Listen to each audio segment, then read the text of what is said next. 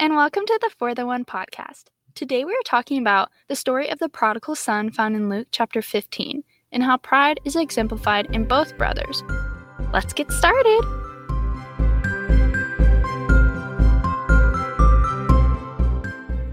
In Luke chapter 15, tax collectors and sinners were gathering around to hear Jesus. But Pharisees and the teachers of the law were like, hey, this dude is supposed to be a spiritual leader. Why is he hanging around with these sinners?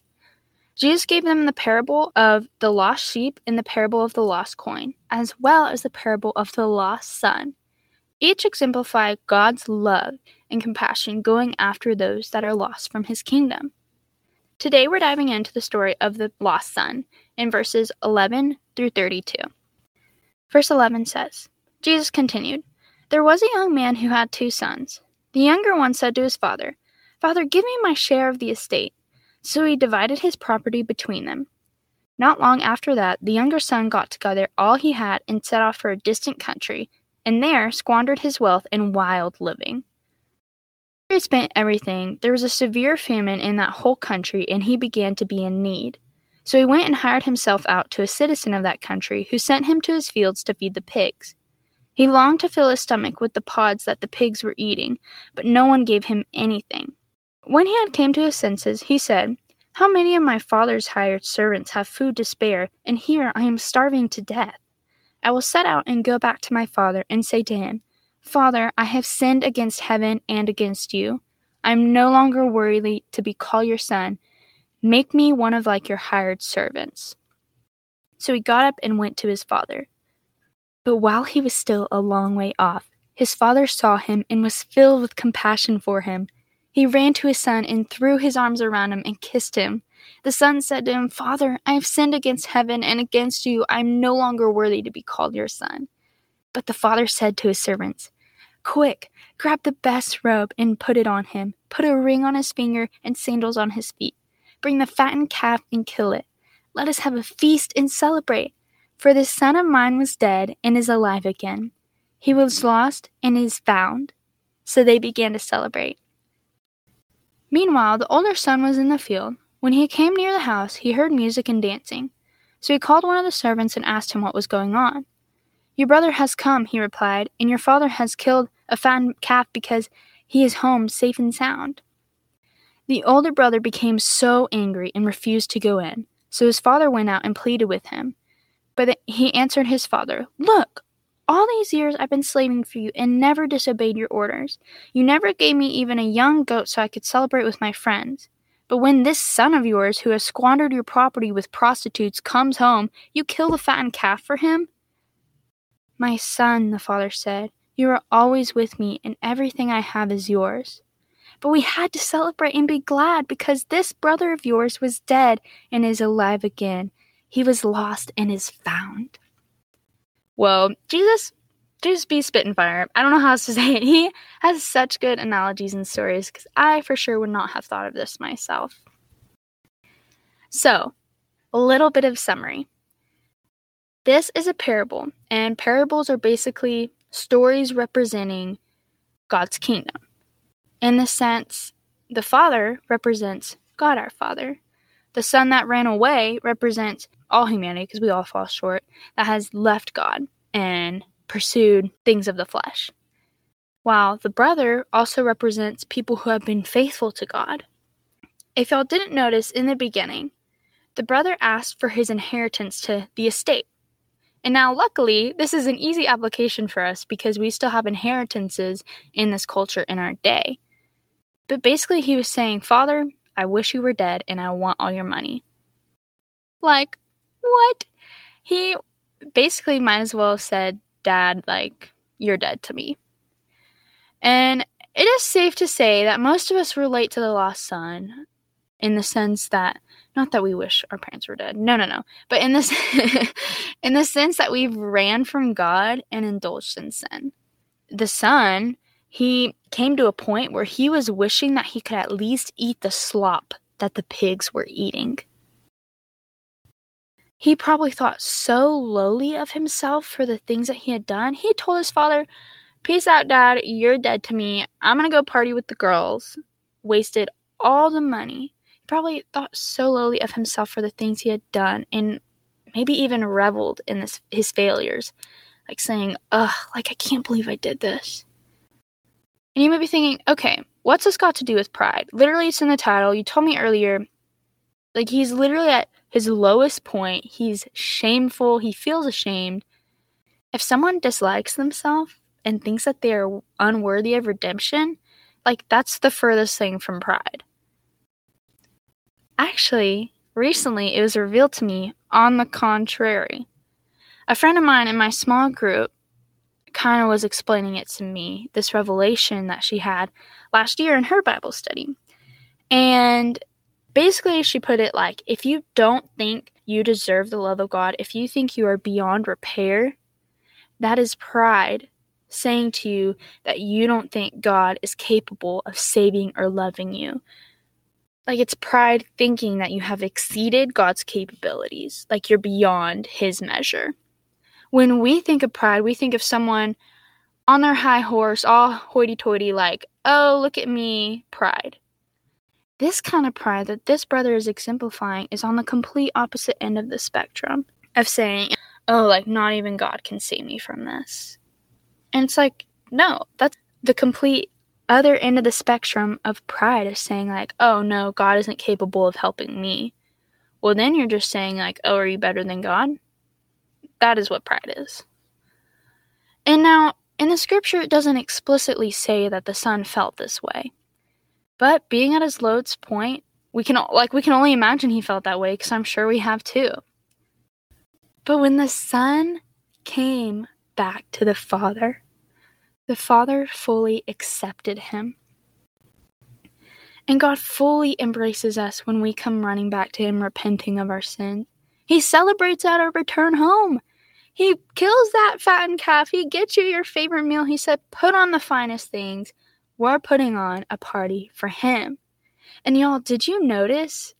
In verse 20, it says, but while he was still the son, while he was still a long way off, his father saw him and was filled with compassion for him, ran to his son, threw his arms around him, and kissed him.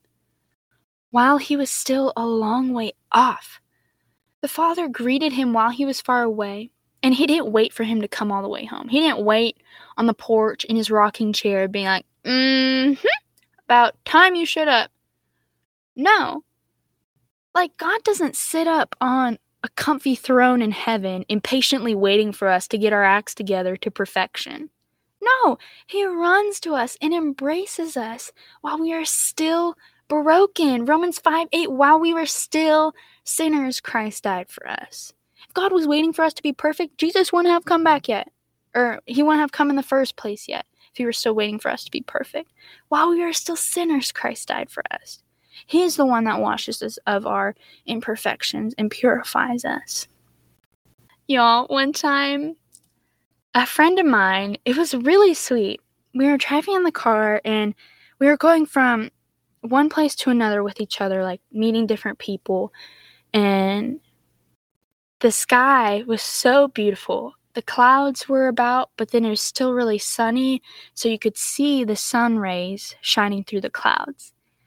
And she asked me, she was like, is there anything that you ever thought of that's like kind of childlike in your faith that like you just imagine when something happens?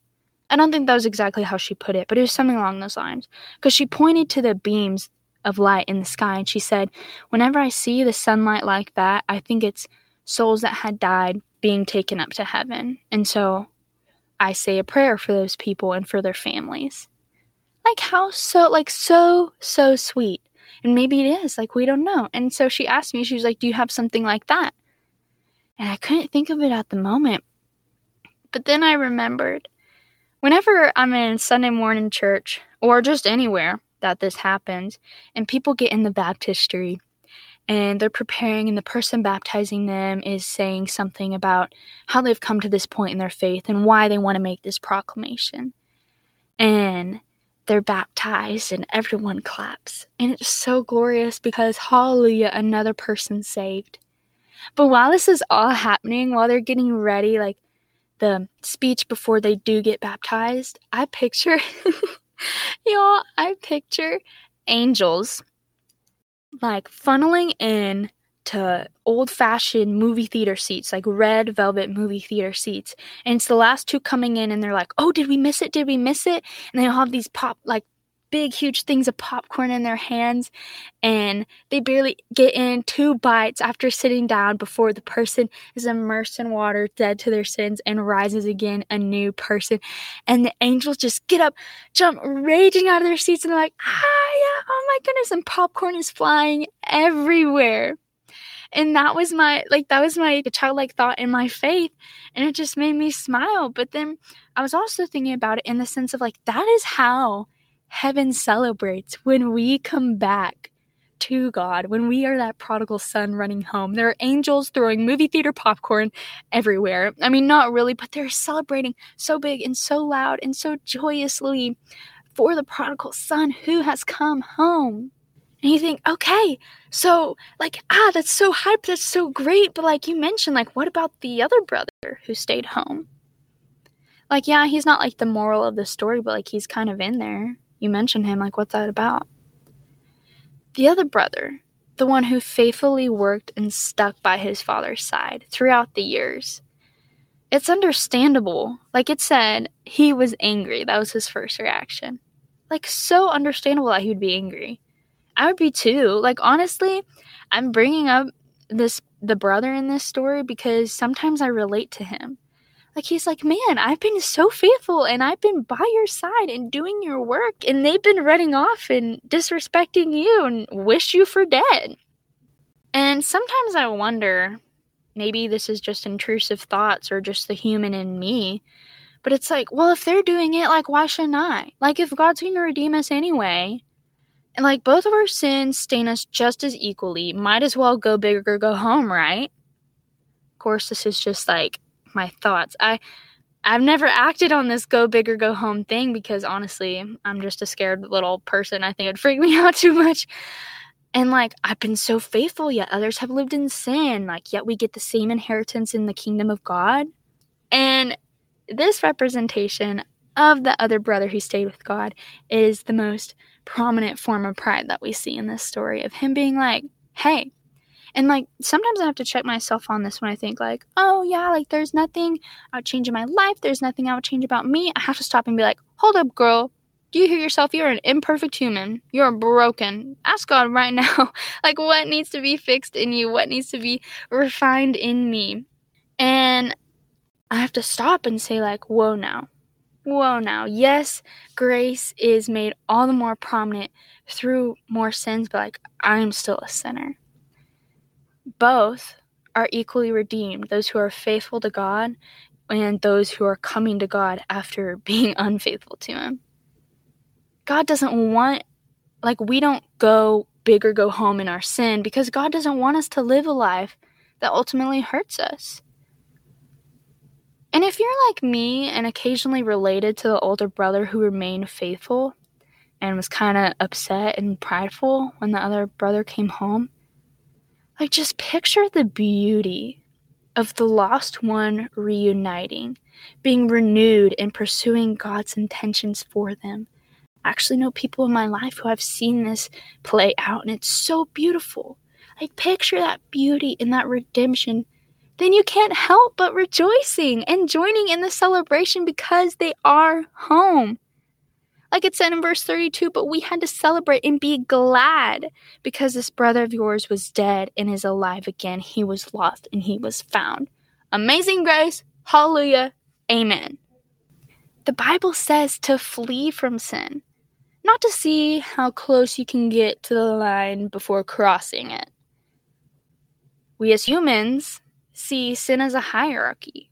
Like, oh, I've only ever told a little white lie, or oh, I only cheated to get a good grade on the test. You know, glorify you, God, with my grades. Like, no. We see sin as a hierarchy, like, oh, I've only done something small, but they killed someone. They committed adultery. They did X, Y, Z. Like, that is where pride gets you, honestly, that comparison right there of the brother being like, I stayed faithful, and I might have only disobeyed you once, but he's disobeyed you all these years. No. God sees sin all the same. It's detestable to him, and he cannot stand to be near it. Like, that's why we're separated from him at this present time. But that's also what proves what immense love he has for us.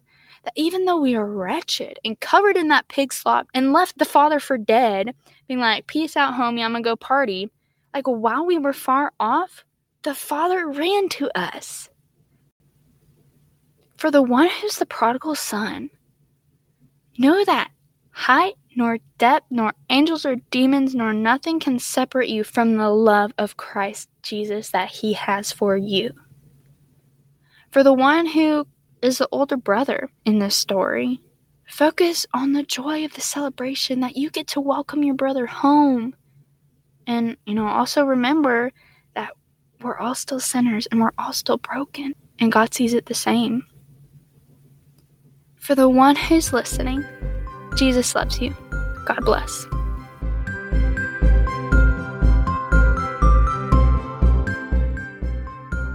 Hey y'all, thanks again for listening to the For the One podcast. Remember to follow along on our Instagram at fortheonepodcast_, and go ahead and subscribe to this podcast on your listening platform.